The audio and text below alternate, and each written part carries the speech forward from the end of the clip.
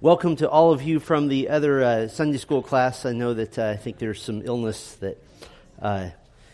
So, if it looks like our numbers are swelling, it's artificial. Let's take just a moment and go to the Lord in prayer. This morning we're going to look at... we're going to begin theology proper, and we're going to look at the existence and knowability of God. So let's pray for a moment. Thank you, Lord, for this time to dig into your word, to use our minds, to use the brains that you have given us, Lord, enabled and illumined by the Holy Spirit, to grasp what is the height and the depth of the knowledge of God. And I pray, Lord, that you would help us this day to do this. And though we, all of us here, to my knowledge, believe in God, how wonderful it is to see how logical, how biblical, and how absolutely trustworthy you are, that we believe in you, a God we have never seen and yet clearly exists. And because you exist, Lord, that demands a response on our part. And that response is found, of course, through Christ. And we pray, Lord, that our time this morning would be useful to your people and would be honoring and glorifying to you. We pray in Christ's name, amen. So today we're going to do the existence and knowability of God. And we're starting what some call theology proper. We have to distinguish that from just theology, even though theology means the study of God. Theology came to mean very quickly the study of all things about God and about doctrine. So we're going to, in this case, call it theology proper, that we're actually studying God. So let me just ask you a question, and just you don't even have to raise your hand. Just throw out some answers. How do you know God is there? Say it loud. Creation? The Bible? The conscience? Anything else? Internal witness. That means your gut.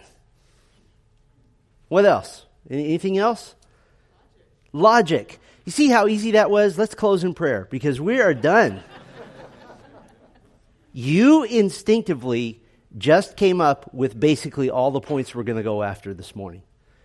Because you know that God exists. Sinners have to be taught that God doesn't exist. They have to be convinced of that. And so we want to talk about the existence and knowability of God. Now, before we really get into this, how does this apply to you? I really believe God exists. Don't you like to just know that the winning team is an even better winning team than you thought? I like that.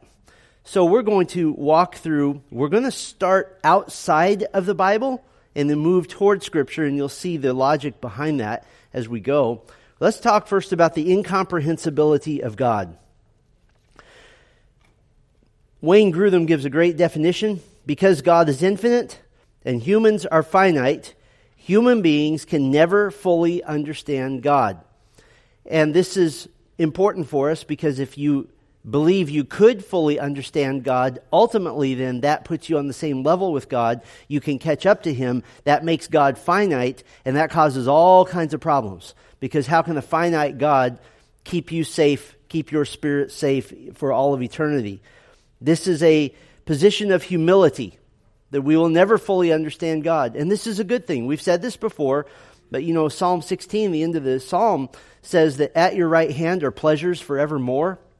And if you can comprehend this, I think we can comprehend learning something new about God every day for all eternity. I think we can comprehend that. But can we comprehend that when you've been doing that for, say, 1 billion years, you haven't actually made progress? You haven't made a dent into what you can learn about God. And at that point, our brain cells begin to just fry and fuse because we can't comprehend that. We're beings that understand things in terms of progress. That the old joke is, how do you eat an elephant? Well, one bite at a time. How do you comprehend God? One day at a time, but you'll never make progress. That's why at your right hand are pleasures forevermore. Can I put it this way? When you've been with God for 1 trillion years, tomorrow He will surprise you. Every day. That's pretty phenomenal.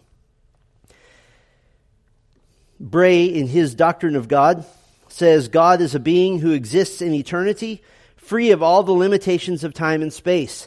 In his being or essence, he is different from us or from anything else in the created order, and therefore is fundamentally unknowable. Now, that's where we go, wait a minute, but I know God only because he let you. That's the only reason, and we'll talk about this as we go. The incomprehensibility of God assumes rightly that God is unknowable. He's so different from us. What we know about God is only what he's revealed to us.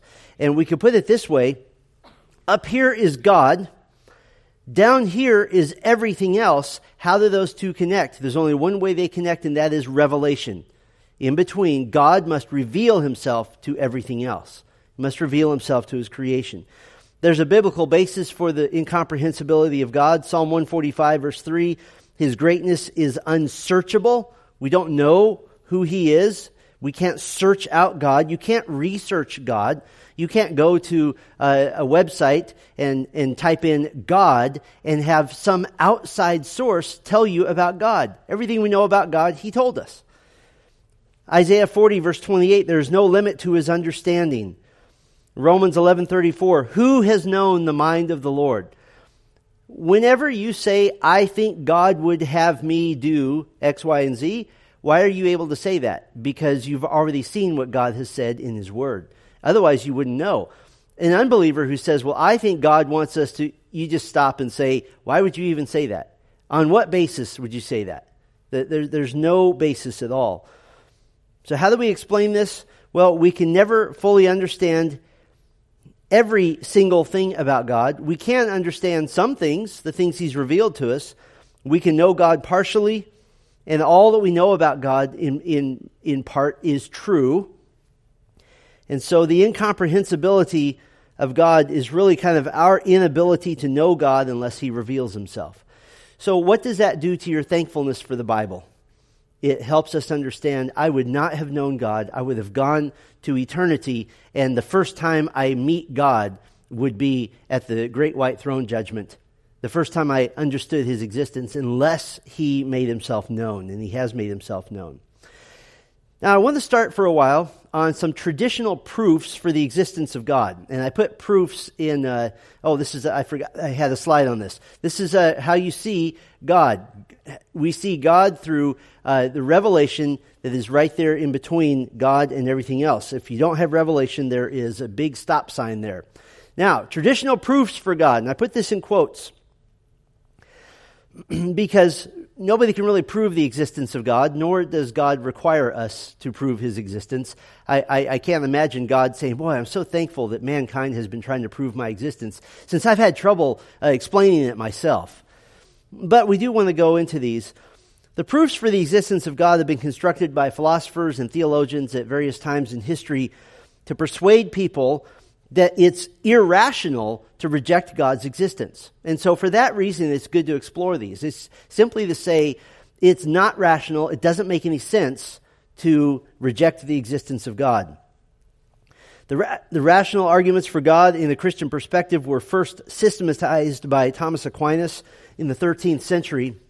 He's the first one to kind of go through this. And I just put a couple of notes about these. You don't need to try to remember these. It's just important to understand that they exist. There's a few of them. There's, first of all, called the cosmological argument. That is not about makeup. It is about the cosmos. The easy way to remember the cosmological argument is respell it. Cause, as in cause and effect. Cosmological, because that's what it's about. It argues from cause and effect, that everything around us is capable of non-existence. And if everything is capable of non-existence, then that means that there had to be a cause. A cause for it to exist. Everything has a cause, and so if everything has a cause, then you would have to ask logically, what was the cause? And so we would say that there is a first cause, that something had to begin everything. Now, that doesn't argue implicitly, or explicitly rather, for the existence of God. It just argues that there is a cause of everything. And that cause must be personal. Why must the cause be personal? Because we are personal beings, and an impersonal force of some sort couldn't cause something that is personal. So that's the cosmological argument. Then you have the teleological argument. It tells us that this goes a little further, that there's intelligence, there's design, there's purpose in the universe. It comes from the Greek word telos, which just means a goal or an end, meaning that a purpose has been achieved. We see this, the perfect form of this verb at the cross of Christ, when Jesus says, "It is finished," tetelestai, which is the perfect form of telos. It is finished. The purpose has been achieved. So how do we state the teleological argument? Teleological argument basically says there must be a designer because everything in the universe has a design. And that's very obvious to us as Christians. But this is a concept some have called irreducible complexity. Irreducible complexity says that the elements of a structure had to happen at the same time in order to function. By the way, that alone disproves evolution. Because, for example, the human eye couldn't have progressed. You couldn't have, well, first of all, the human eye just started as a big rubber ball. And then an iris came about, and then nerves came in over the course of billions of years. It can't happen. It had to, boom, it had to be there at once. Otherwise, the rest of it can't function. So there has to be a designer, and God must be that designer. There's an old argument given by William Paley called the pocket watch argument. And the pocket watch argument basically said, if you encountered a pocket watch without knowing what it is, your logical conclusion would be that there must be a designer. If you opened the back and saw the little wheels turning and saw how it all works together, all of those components had to come at the same time and had to be kick-started. And so the pocket watch argument is just very logical. It says if there's a design, there must be a designer. One theologian said that there is a better chance of taking the contents of a Lowe's or a Home Depot, loading them in a giant military aircraft, and dumping it out the back from 30,000 feet and having it fall to the ground to form a building. There's a much better chance mathematically of that than of there being design without a designer. It can't be. Now, there are some weaknesses to the teleological argument. Why does the designer have to be God, and why does the designer have to be the God of the Bible? So that leaves you open to saying, well, yeah, I believe there's a designer. I just don't think it's the God of the Bible. It makes a jump from theism to Christianity pretty difficult, and that gets us into Christian theism, which we don't want to mess with here too much, because Christian theism can have good connotations or bad connotations in that you're not really a Christian if you just believe the concepts of Christianity. You're a Christian if you trust Christ. That's another issue for another day. There's a designer who's very powerful, but if you follow the teleological argument alone, are all designs perfect today? No. Buildings fall down, trees fall over, fires happen. And so the logical argument would say, well, there is a flaw in the design. It's amazing, but if there's a flaw in the design, then there must be a flaw in whom? In the designer. And so that doesn't account for the existence of sin. It doesn't account for the existence of sinful humanity. So that's the teleological argument. It helps us, but it doesn't prove the existence of the God of the Bible. Then you have the anthropological argument, or sometimes called the moral argument. The anthropology is the study of mankind, and so the anthropological argument says that we have morals, and they had to come from somewhere. Well, why do we have morals? Well, the proofs here are that all human beings have an innate sense of right and wrong. We have a sense of justice. And you might say, I watch the news. I think there's a lot of people who don't have a sense of justice whatsoever. And that could be true to a certain extent, but everyone agrees on certain things. I don't want somebody breaking into my house. Neither do you. Nobody does. I don't want somebody cutting me off in traffic. Neither do you. Nobody does. I don't want somebody stealing something I've earned with my own hands. Nobody does. And so there is an inherent sense of morality, and it had to come from somewhere. And so there is a sense in which there had to be a supreme moral being. There had to be a cause of morality. There had to be a lawgiver. And we would say the lawgiver must be the God of the Bible, because he is the only God that we can say has made a law. Now, there are some strengths to this. The strength of this is that the anthropological argument actually helps us disprove evolution. Now, hang on a minute here. What do you mean by that? The anthropological argument helps us disprove evolution because morality includes self-sacrifice, right? All human beings, to a certain extent, value self-sacrifice. If you find one who absolutely doesn't whatsoever, we generally call them a psychopath. But self-sacrifice and evolution don't go together, because evolution says survival of what? The fittest. Which is, all these people, if they really believed evolution, would just say, let's let coronavirus go and do whatever, because evolution is at work. But they don't believe that. They want to stop the weakest from being hurt and from being harmed. And so the anthropological argument tells us that evolution doesn't make sense, because self-sacrifice and evolution can't go together.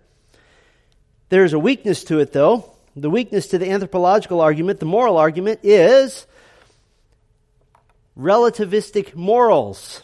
That morals change with every generation, right? A generation ago, if you said, what is a text? Somebody would say, well, it's what you find in a book. Today, you say, what is a text? It's what I find on my phone. When texting first started, when did you answer a text? Whenever you got to it. Today, if you don't answer a text in 5 minutes, you're considered rude. Morals change. They adapt. Sometimes for wrong, sometimes it's just different. And so there is a sense in which you can't say the moral argument proves the existence of God, because morals are continually changing. If morals are continually changing from a human standpoint, then the origin of the morals must be continually changing as well. So there's a weakness there. Then there's one more big argument, the ontological argument. Ontology is just the study of existence. It's the study of being. This was formulated by Anselm of Canterbury in the 11th century.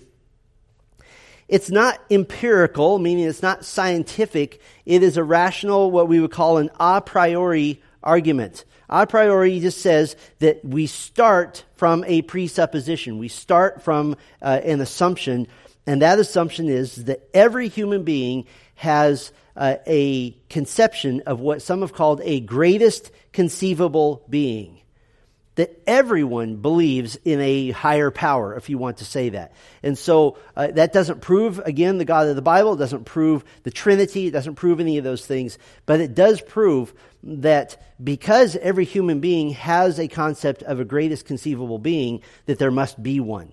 We're born with that. We're born with that understanding. So we're still outside the Bible. How do these proofs work? Let's evaluate them, first of all. No one's going to come to Christ because of these proofs. I've heard hundreds of Christian testimonies. I've baptized people. I have never, in the baptistry that we set up right over there, I've never had anybody with a tear in their eye say the teleological argument led me to faith in Christ. That's never happened. What it does do is give us confidence that we're on the right track so far. So there are some ways we can evaluate these proofs. First of all, they show that belief in God is not irrational. That belief in God, in a higher power of some sort, is not irrational whatsoever. Wayne Grudem says it this way: they are valid in that they correctly evaluate the evidence and correctly reason to a true conclusion. In fact, the universe does have God as its cause. It does show evidence of purposeful design. The actual facts referred to in these proofs, therefore, are true, and in that sense, the proofs are valid. But in another sense, if valid means able to compel agreement even from those who begin with false assumptions, then of course none of these proofs is valid, because not one of them is able to compel agreement with everyone who considers them. Translation: you may be hardened in your heart, and you may hear the cosmological and the teleological and the anthropological and the ontological arguments and still say, I still don't believe it. Why? Now we're getting into the concept of spiritual darkness, that you refuse to believe even that which is logic. Rational arguments also have a problem in that they tend to minimize sin. You notice that we barely touched on the idea of sin. We're just talking about the existence of God. It doesn't talk about how God interacts with mankind. Also, if we go too much into these, I don't want to spend a lot of time on them, because if we took, for example, an entire month on the cosmological argument, 2 months on the teleological argument, it would be interesting, but it would imply, at least at a subtle level, that God's revelation of himself is insufficient. It would almost say, thank you, God, for the Bible, but we're going to move beyond that at this point. Jesus said this in Luke 16, "They have Moses and the prophets, let them hear them. If they do not hear Moses and the prophets, neither will they be persuaded, though one rise from the dead." So, what we're doing right now is backwards of what we normally ought to do. We're reasoning toward Scripture.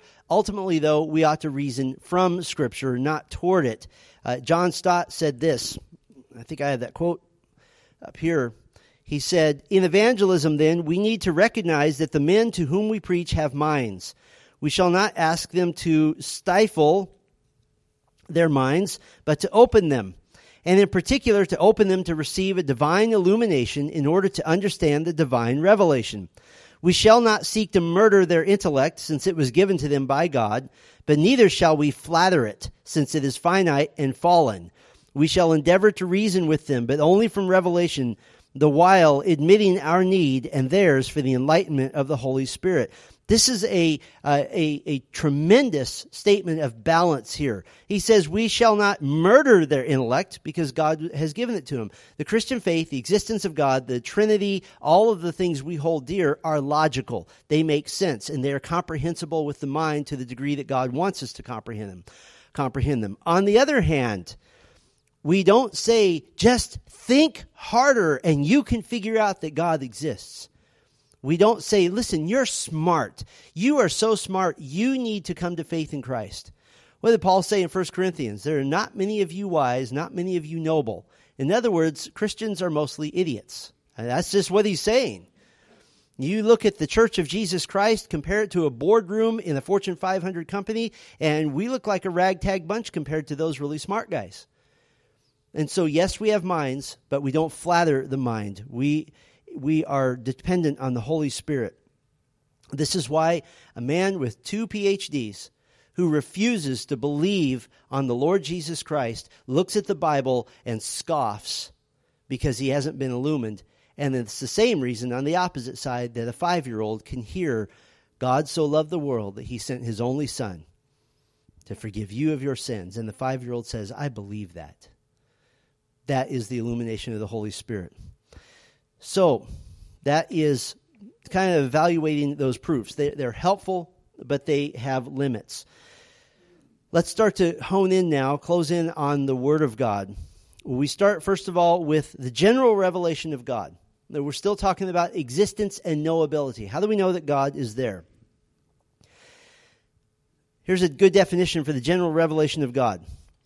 General revelation is the disclosure of God in nature and the constitution of man, whereby all people gain an introductory knowledge of God. General revelation is the disclosure of God in nature and the constitution of man, whereby all people gain an introductory knowledge of God. In other words, God has made himself known. This sort of goes back to the pocket watch argument, but we do this with nature. You look at the sky. Psalm 19 says to look at the heavens. You look at the sky and you say, somebody had to put that there. There's no way that just happened. How does God reveal himself generally? Well, we have, first of all, the revelation of God in nature. We have the revelation of God in nature, and it impacts, first of all, the unbeliever. Romans 1:18 through 21 tells us that all people everywhere have an elementary knowledge of God, just by looking around them. There is an elementary knowledge of God. Everyone is responsible for the knowledge of God that's been given to them. By the way, this goes to that argument, well, what if the gospel isn't given to a certain part of the world? Well, according to Romans 1, we're responsible for the fact that we can look around and see that there is a maker, that there is somebody who is out there. And in fact, Romans 1 tells us that though mankind knows God, they choose not to be thankful, they choose not to worship. That is a conscious choice. We have sinful hearts and they suppress the truth. And because of these facts, God is angry with man. Man is without excuse, and God is just in his anger. So that impacts the unbeliever. The revelation of God in nature also impacts the believer. Psalm 119, 1 through 6 says that the creation of God is everywhere. It shows that God is everywhere. And it shows that we are to praise God, the Creator. And so we consider the heavens, consider the stars. Now, can you come to faith in Christ solely on general revelation? Would you look at a pine tree and say, based on this pine tree, I believe that God must be triune and that he must have sent his son to die for my sins so that I can go to heaven someday? No, but general revelation does prepare you for special revelation. That as you get now to the special revelation of God, which we'll talk about in a moment, it makes sense. Oh, in the beginning, God created the heavens and the earth. That's why pine trees make sense. That's why all of creation seems to have order to it. Now, we'll get to special revelation in a moment. So you have the revelation of God in nature. You also have the revelation of God in man's constitution, how we're made. Romans 2, 14 and 15, when Gentiles who do not have the law by nature do what the law requires, they are a law to themselves. Let me stop right there. What does it mean when he says the Gentiles don't have the law? Almost everybody on planet Earth has never read the Bible. That's just a fact. They don't have the law. And particularly in Paul's day, when you couldn't just go down to a bookstore or go on Amazon and buy a Bible, almost nobody had read the law of God. They had never read, you shall not murder. Yet, what does humanity believe in general? You shall not murder. They've never read, you shall not bear false witness. You shall not lie. Yet, what does humanity across the board believe? Lying is bad because it hurts people. And so, we have a law written in our hearts. Verse 15 of Romans 2. They show that the work of the law is written on their hearts, while their conscience also bears witness, and their conflicting thoughts accuse or even excuse them. Their conscience bears witness, too. Even wicked people, when they do something wrong, to a certain degree, have a conscience that is active. When you have somebody with a conscience that doesn't act anymore, again, what do we call them? We call them psychopaths, sociopaths, people who can't feel anymore or never could, and that's unusual to us. Pagan non-Jews showed by their actions that they generally knew the difference between right and wrong. This is what Paul is saying. There's a basic knowledge of right and wrong. They instinctively do what the law requires. Even though they've never read the Bible, they've never seen the Scriptures, their morality is demonstrated that God has placed his law of right and wrong in their hearts. Even unbelievers, if you ask them, do you believe you're a good person? The old way of the master argument. Do you believe you're a good person? If they say yes, and you ask them, why do you believe you're a good person? What will they do then? They will list the things that they're doing that they believe are good. And you know what? Most of the time, they're correct. Not correct in that they're good people. All have sinned and fall short of the glory of God. But they're correct in their morality. If you ask anybody, do you consider yourself to be a good person? And they say yes. And then you ask the follow-up question, what are the things you've done that are good? They'll never say, well, I feel it's good that I shot my neighbor last week. He's just a real pain. I feel it's good that I've cheated the IRS for 25 years now. I feel it's a great thing that I don't just spank my kids. I abuse them and I send them to the hospital regularly with bruises. Nobody ever says that. What do they say? They list their self-righteous acts that you could go to the Bible and find corresponding laws. And so God has revealed himself in that in the very heart of your heart, as a human being made in the image of God, he's already stamped his morality on you. We just choose to reject it. We just choose to go against that. Now, why is this called general revelation? It's knowledge about God that's universally available. Everyone can see this. What does the Bible say? Look at the stars. Just look up. This knowledge about God is introductory. And we've said this already. It doesn't reveal the Trinity. It doesn't reveal the Messiah. It doesn't reveal the cross.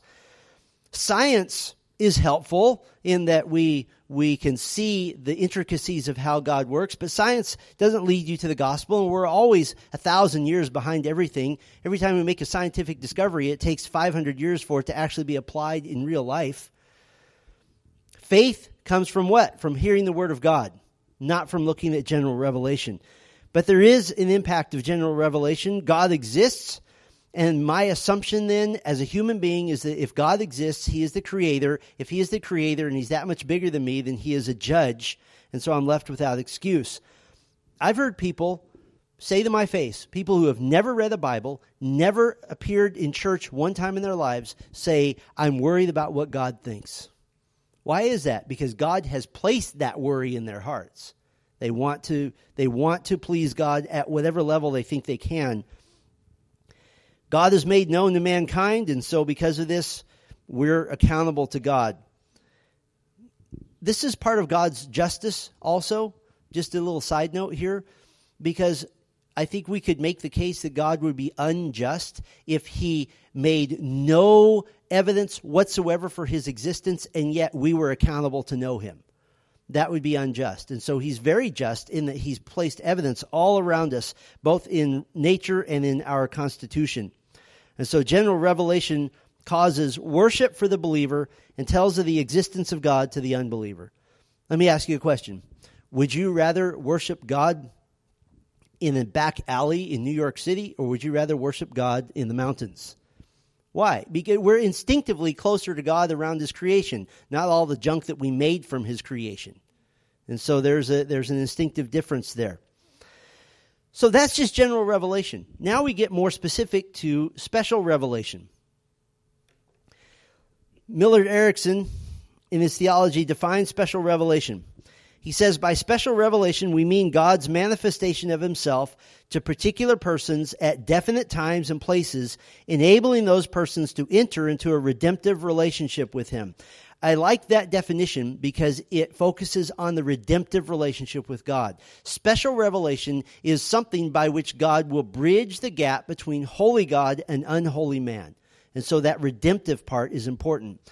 Dr. Larry Pettigrew, he says that special revelation is God's personal disclosure of Himself to us through the living and written Word, so that we might come to know Him in salvation and glorify Him through our lives. Now, Pettigrew takes it even a step further. Not only do we know Him in salvation because of His special revelation, but that enables us to give glory to God. Why does God give special revelation? Ultimately, so that what? He may receive glory. That's His reason for doing everything. And so that I like that definition because that helps us get to doxology. Special revelation is personal. You can't look at an elm tree and say, oh, this is God's name is Yahweh. I don't know that from looking at an elm tree. But He tells us His name. He enters into personal relationships with us. What's the mode by which we enter into this personal relationship? The mode is what the Bible calls covenants.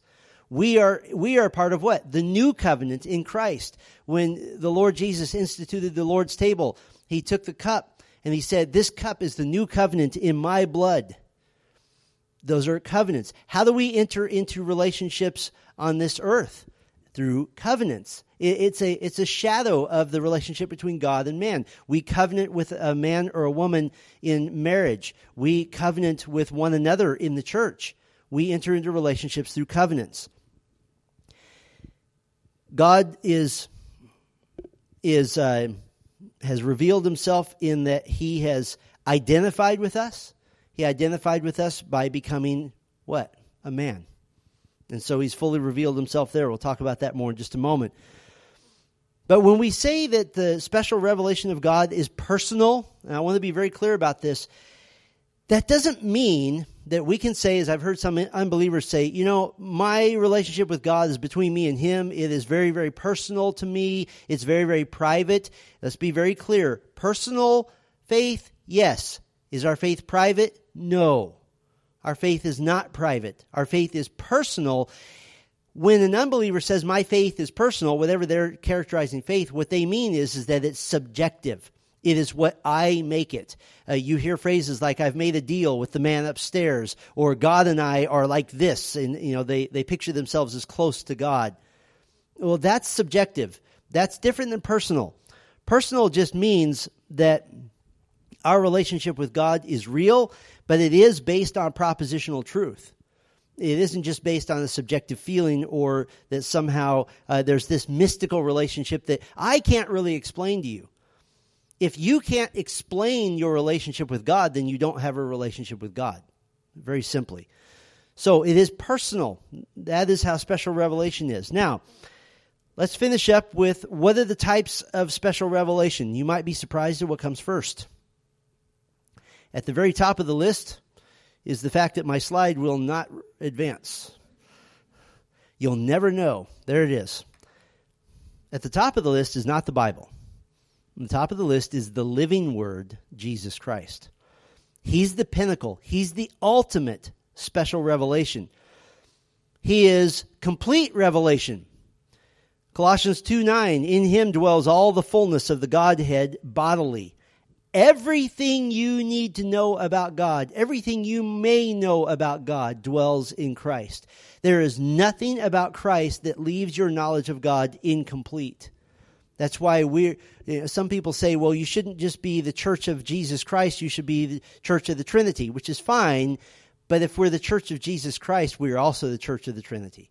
Because everything you may know about God is known through Christ. He is the ultimate complete revelation. He's also a perfect revelation.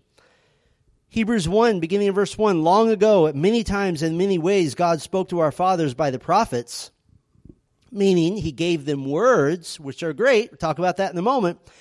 But here's the ultimate. In these last days, He has spoken to us by His Son, whom He has appointed heir of all things, through whom also He created the world. He is the radiance of the glory of God, the exact imprint of His nature, and He upholds the universe by the word of His power. And after making purification for sins, He sat down at the right hand of the Majesty on high. So He's complete revelation. He is perfect revelation. He is also final revelation. Nothing else will ever surpass Christ. He's final revelation. John 14:8 and 9, Philip said to Him, Lord, show us the Father, and it is enough for us. Now, I have to pause right there. I don't know if rolling your eyes is inherently sinful. If Jesus did it, it's not a sin. If He was ever going to roll His eyes, though, I would think that would be the moment. Show us the Father, and it is enough for us. Insert eye roll. Jesus said to him, have I been with you so long, and you still do not know me, Philip? Whoever has seen me has seen the Father. How can you say, show us the Father? And so, the living Word, Jesus Christ, the pinnacle of special revelation, He is complete revelation. He is perfect revelation. He is final revelation. And that's our hope, is to know God. If you know Christ, then you know God. Now, under that, highly connected, since Jesus Christ is called the Word of God, the Word made flesh, we have the written Word. The written Word of God. What does it consist of? I gave you a little list here. There is divine speech. Thousands of times the Bible says, thus saith the Lord. I like the King James there. We just have that old-fashioned sense that God is speaking over and over and over again, by one count, somewhere in the vicinity of 7,000 times in the Bible. It's very, very clear. You have dreams and visions, which God has given throughout various courses of time in various ways. You have theophanies, appearances of God. Christophanies, appearances of Christ. That's what we're talking about in our morning series lately. You have the internal thoughts to prophets and apostles. These are internal revelations given to them. 1 Corinthians 2 speaks of these. This is before we have a written word. Those are given, and then they're written down. And that becomes what we have in our Bible. You have the acts of angels. Daniel chapter 9 is giving the word of God, giving the written word, which is now recorded in the Bible. You have, of course, Jesus' life and teaching. John 20, these signs have been given that you may believe. Everything that He said. By the way, a little interesting note here. I heard a liberal say recently, a liberal pastor, he was making fun of expository preaching. He was saying that, we have so many wonderful sources of truth. The Bible is wonderful, but I want to go beyond the Bible. I want to tell people things that we all know are true, that you should be kind to people, that you should be moral and this and that. And one of the proofs he gave is, he said, Jesus almost never taught from the Bible. Okay, what's wrong with that? Everything Jesus says is Bible. He doesn't have to teach from the Bible. In fact, you have heard that it was said, but I say to you. Matthew chapter 5. Not only does he teach from the Bible, he corrects misconceptions about his Bible, and he adds, not to revelation in the sense of changing it, but he adds to it in the sense of adding to our understanding. The Old Testament, you shall not commit adultery. Jesus said, you have heard that it was said, you shall not commit adultery. But I say to you that everyone who looks at a woman with lust in his heart for her has already been guilty. So that argument doesn't hold. Anytime Jesus opened his mouth, it was Bible. That's why he's called what? The Word of God. He is the Word. So we have the living Word, Jesus Christ. You have the written Word, which is the closest we can come to the living Word right now. How do we know about the living Word? It is through the written Word. That's why we have 4 Gospels. And then finally, we have miracles. These are unique moments when God reveals himself and his power. In most cases, a miracle is an unusually powerful work of God that amazes people. It reveals God. It authenticates his revelation, and it authenticates the revelation bearer. Why is it important that the apostles permitted and did miracles? It's important that they did miracles because they had a brand new message. And particularly as Jews, they were preaching first to Jews, saying that you have missed the Messiah. And so they better authenticate that message. You have, for example, Acts chapter 3, Peter and John raising up the lame man at the temple gate. And they brought him to faith in Christ because of that miracle. We don't want to mix up miracles with providence. When you go to the grocery store and the bill that you pay at the cashier ends in 2 zeros, it was exactly $101. It's a miracle. No, it's not a miracle. You had a 100 chance of that happening in the providence of God. I found a great parking space. It was a miracle.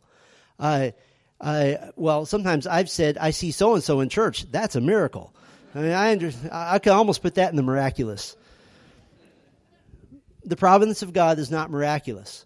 The Apostle Paul never said to anybody, you should believe on the Lord Jesus Christ, because haven't you noticed how God has subtly been working in your life? No, he raised someone from the dead and people would say, oh, that's the God I want to serve.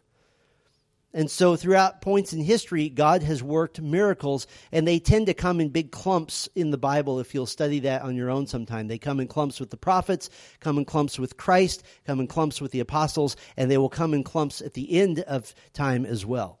And so some are dissatisfied with the low level of miracles today. First of all, you don't know how many miracles God does every single day. He's not obligating himself to tell you. God does miracles all the time. We don't need to go pursuing them, though. And somebody might say, but we need miracles to believe the gospel. There's a whole movement that says that. The Signs and Wonders movement says we need miracles today so that we can believe the gospel. Faith comes from hearing, and hearing from what? The Word of Christ. And in the Word of Christ, what do we have recorded? Miracles. Anybody can believe because they see something they think is spectacular. Jesus said, blessed are those who do not see and yet believe. And so we have the Word of God. So we have special revelation, the living Word, the written Word, miracles. All of them speak now very, very clearly, very, very directly to the existence of God.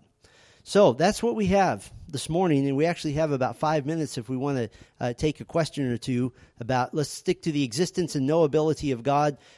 We can ask about extra biblical arguments or biblical arguments, either one. If you don't have any questions, then we'll dismiss. But who has a question on this side? We'll do this, the sheep. Caleb.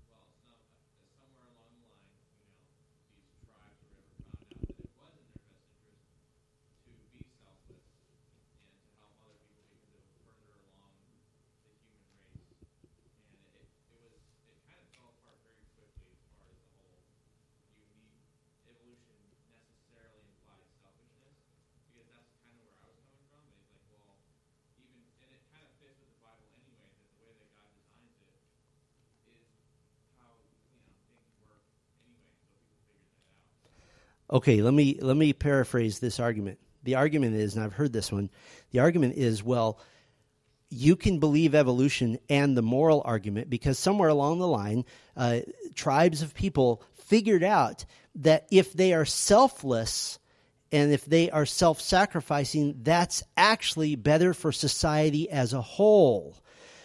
What happens then if you believe that? Evolutionists are Marxists. Evolutionists are communists. Because you take that to the next level, those in power tell those not in power, you need to sacrifice for the common good, because that's what we do. That's what evolution leads to. It leads to Marxism. It leads to the idea that society now is supposedly truly God, and but it's not really society, it's those running society. And so the argument that self-sacrifice is actually the best thing we can do, and that sounds really good, but ultimately it will lead you to Marxism. It'll lead you to oppression. It'll lead you to totalitarianism. Because it's not me saying, I think I will self-sacrifice. It's someone else telling me, here's how you're going to self-sacrifice. Big difference between those two, isn't it?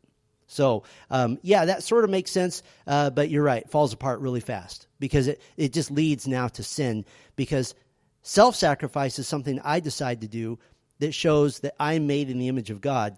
Somebody else telling me that you need to sacrifice in ways you don't want to, that shows that they're acting like their father, the devil. So there's a big difference there. Good question. On this side, not the goats, the other sheep. Any questions? The existence and knowability of God.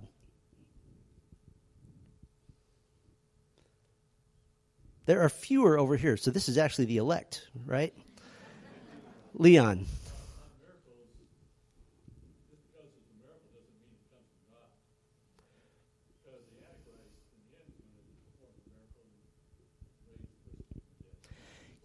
Yeah,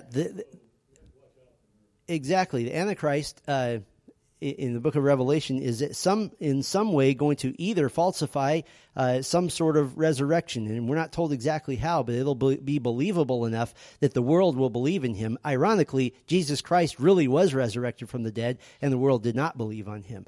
But Leon's exactly right, because, like, for example, the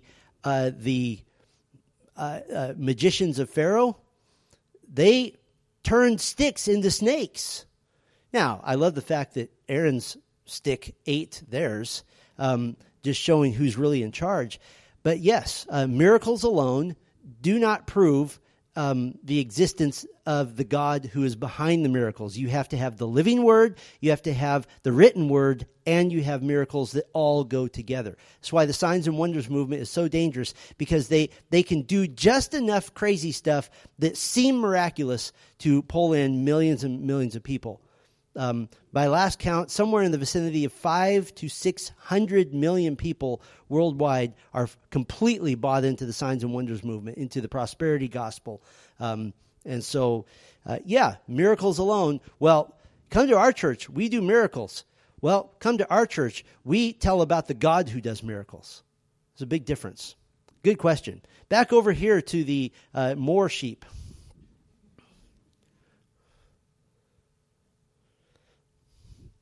Yes, Jimmy. Which argument have you seen works the best for people? Oh, like if you want to connect with an unbeliever, maybe?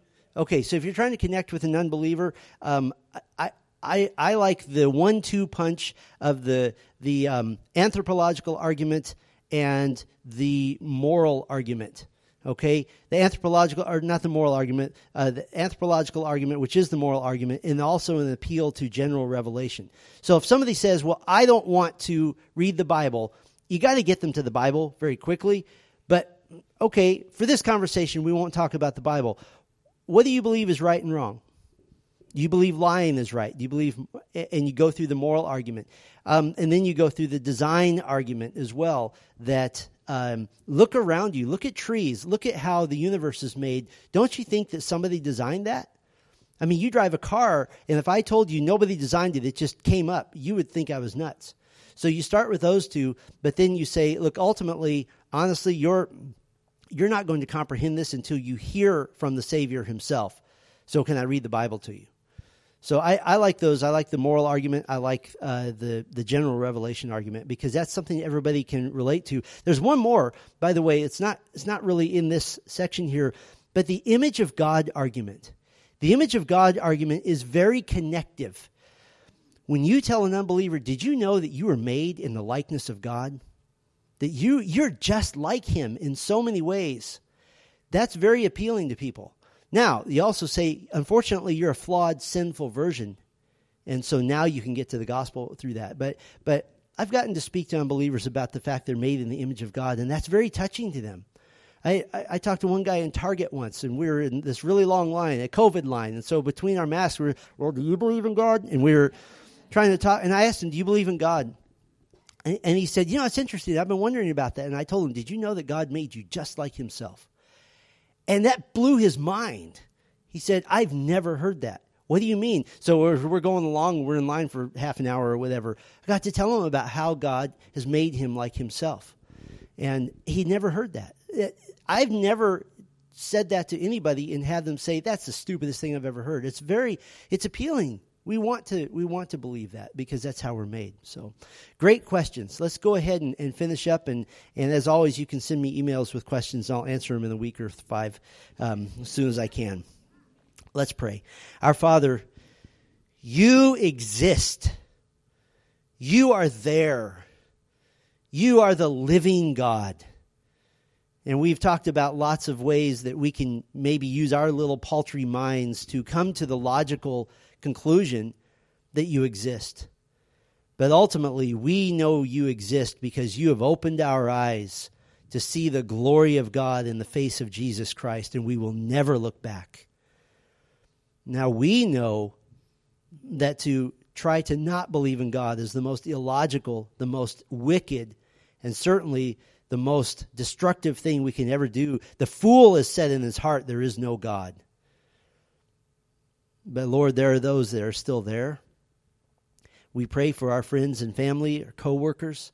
We pray, Lord, that you would open their eyes to see the glory of God in the face of Jesus Christ. However you would choose to do that, Lord, ultimately it will be that faith comes from hearing, and the hearing from the word of Christ.